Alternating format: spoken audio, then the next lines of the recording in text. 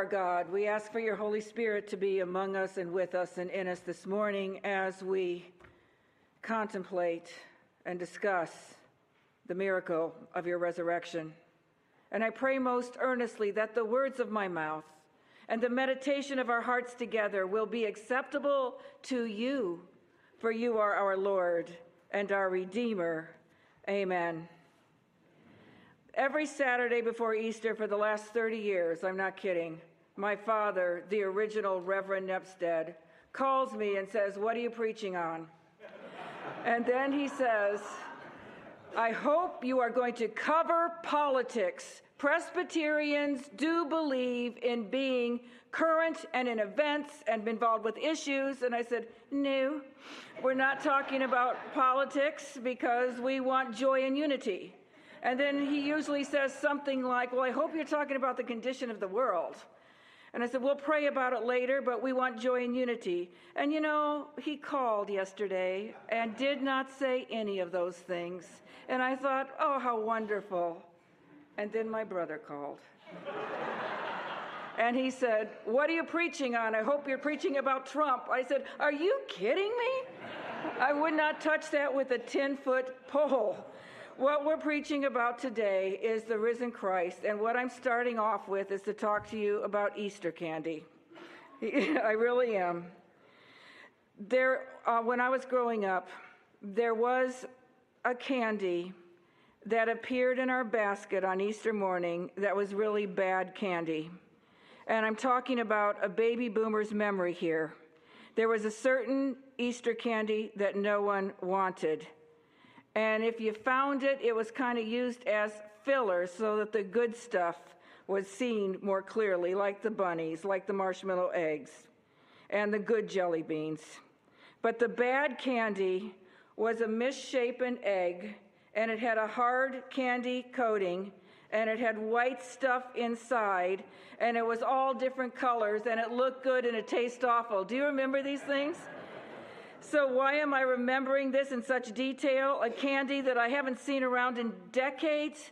Because I'm pretty sure that if I saw it again, it would bring tears to my eyes. Let me explain.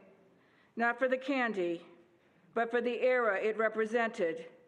That stupid, awful candy symbolized a beautiful time of year. And somehow, in my childhood mind, I connected that candy with the fact that Jesus is alive.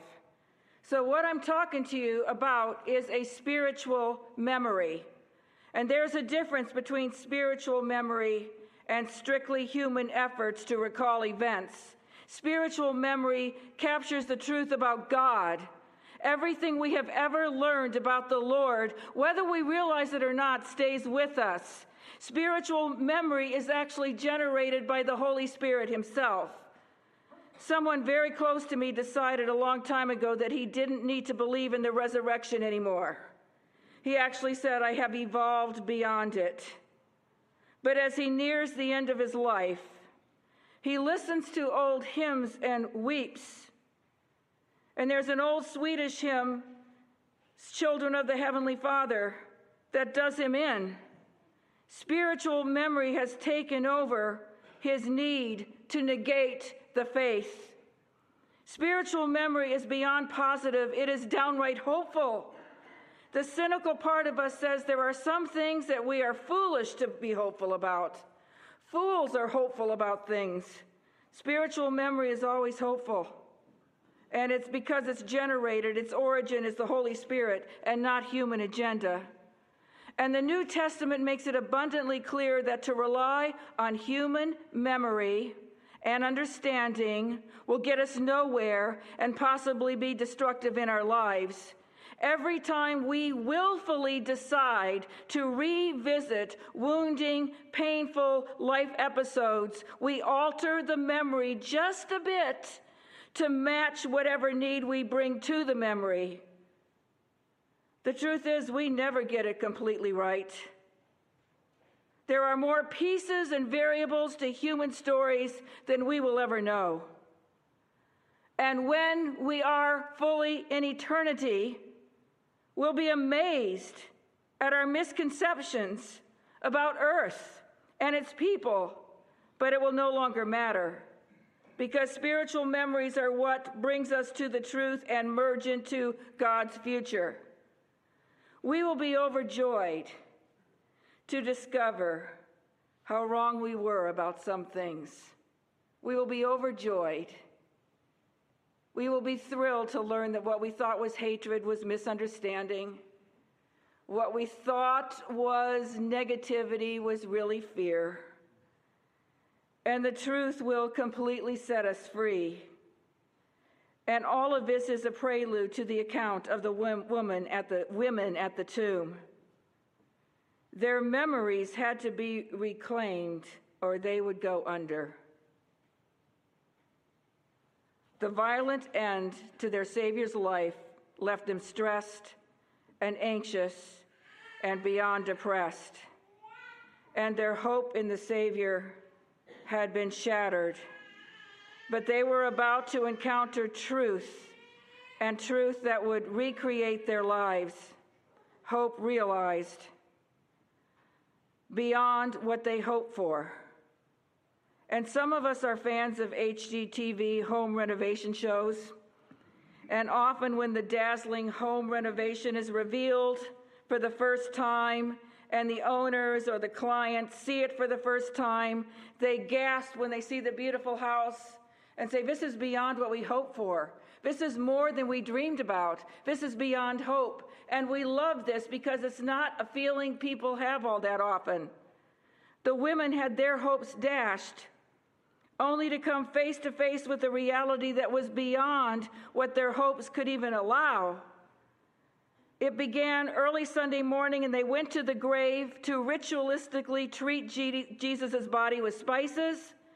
But when they arrived, they found the stone which had covered the entrance to the cave-like tomb was rolled away. And then they entered the tomb, and they did not find the body of Jesus, and the tomb was empty. And while they were wondering about this, two men appeared in dazzling white. And other gospel accounts called them angels or one angel, but human memory, trying to grasp spiritual reality, failed. People do not report the same details in eyewitness accounting, and we know this. But one thing that never varied was the spiritual memory. Every single account is very clear, but there was no one in that tomb. The tomb was empty. And the two men appeared gleaming in white. And the women bowed down, their faces to the ground. And the men said to them, "Why do you look for the living among the dead?" What a question. Let's think about it for just a second. Why do we look for life in death? Dead habits, dead ideas, dead relationships, dead activities. Why do we look for life in the wrong places? Why do you look for the living among the dead, and then the words are said, "He is risen"? Remember how he told you, they said, while he was still with you in Galilee, that the Son of Man must die and be delivered into the hands of sinful man and be crucified and on the third day be raised again? And then they remembered his words. Why didn't they remember this earlier? He told them more than once. Everything Jesus said had power and congruence. Wouldn't they remember him saying, "I'll be crucified, but after 3 days I will be raised from the dead"? They did remember somewhere in their being, but sometimes our earthbound selves just can't handle spiritual truth. They were deeply affected by the world around us. And we live in an age of bombardment, social media, everything that just comes at our senses. And we have to really work at keeping spiritually connected and spiritually alive. And they, as I said earlier, when they were at the tomb, were shattered. They had just seen the mob activity and the violence and the torture of one they loved. So they could not remember his words because they could not access hope. And it's impossible to fake it, to have a heartfelt, joyful response when there is no hope. They lost so much. The truth is that they had been loved and understood by Christ in a way they had never known. But in their minds, they couldn't reconcile to the fact that he had let them down. So his extreme statements were banished to the dark part of their hearts until now, when the men in gleaming white said, "Don't you remember? He is risen." And then they remembered, not in blotchy memories of wounded soul, but they remembered everything. And it's what characterized my own death experience, which led to the ministry. Every single thing I had ever learned or known about Christ was there, even things that I didn't know I knew. A lot has always been said about spiritual conversion, and it's important, and we can't say enough about it. But what about spiritual reawakening? We can be spiritually unavailable, and then we remember just who Christ is, what his promises are, and we wake up.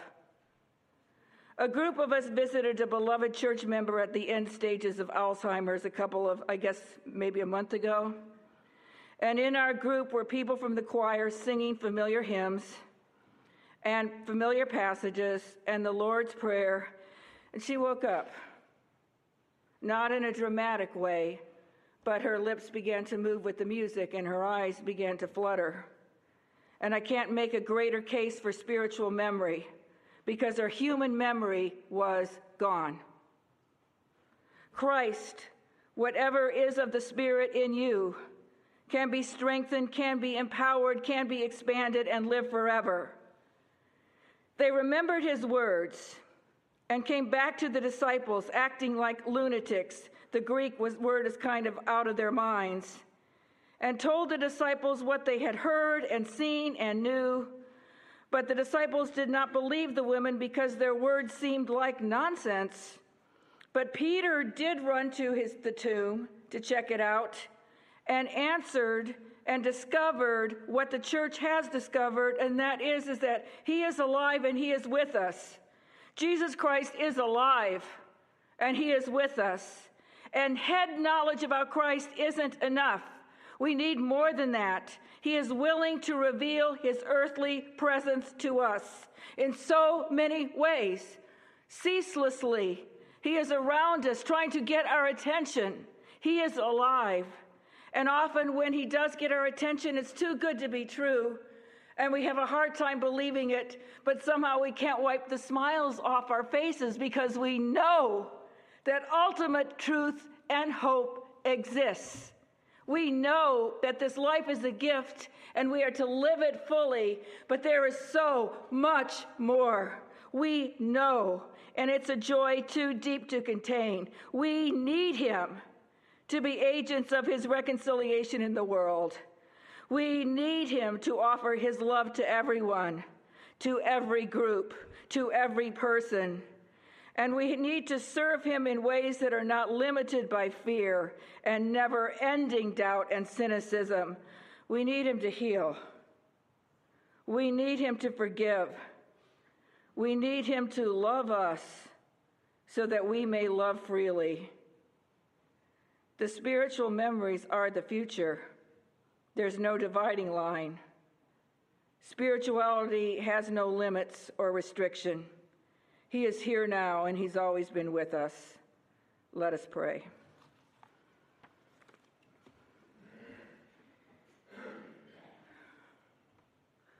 Lord, we need you.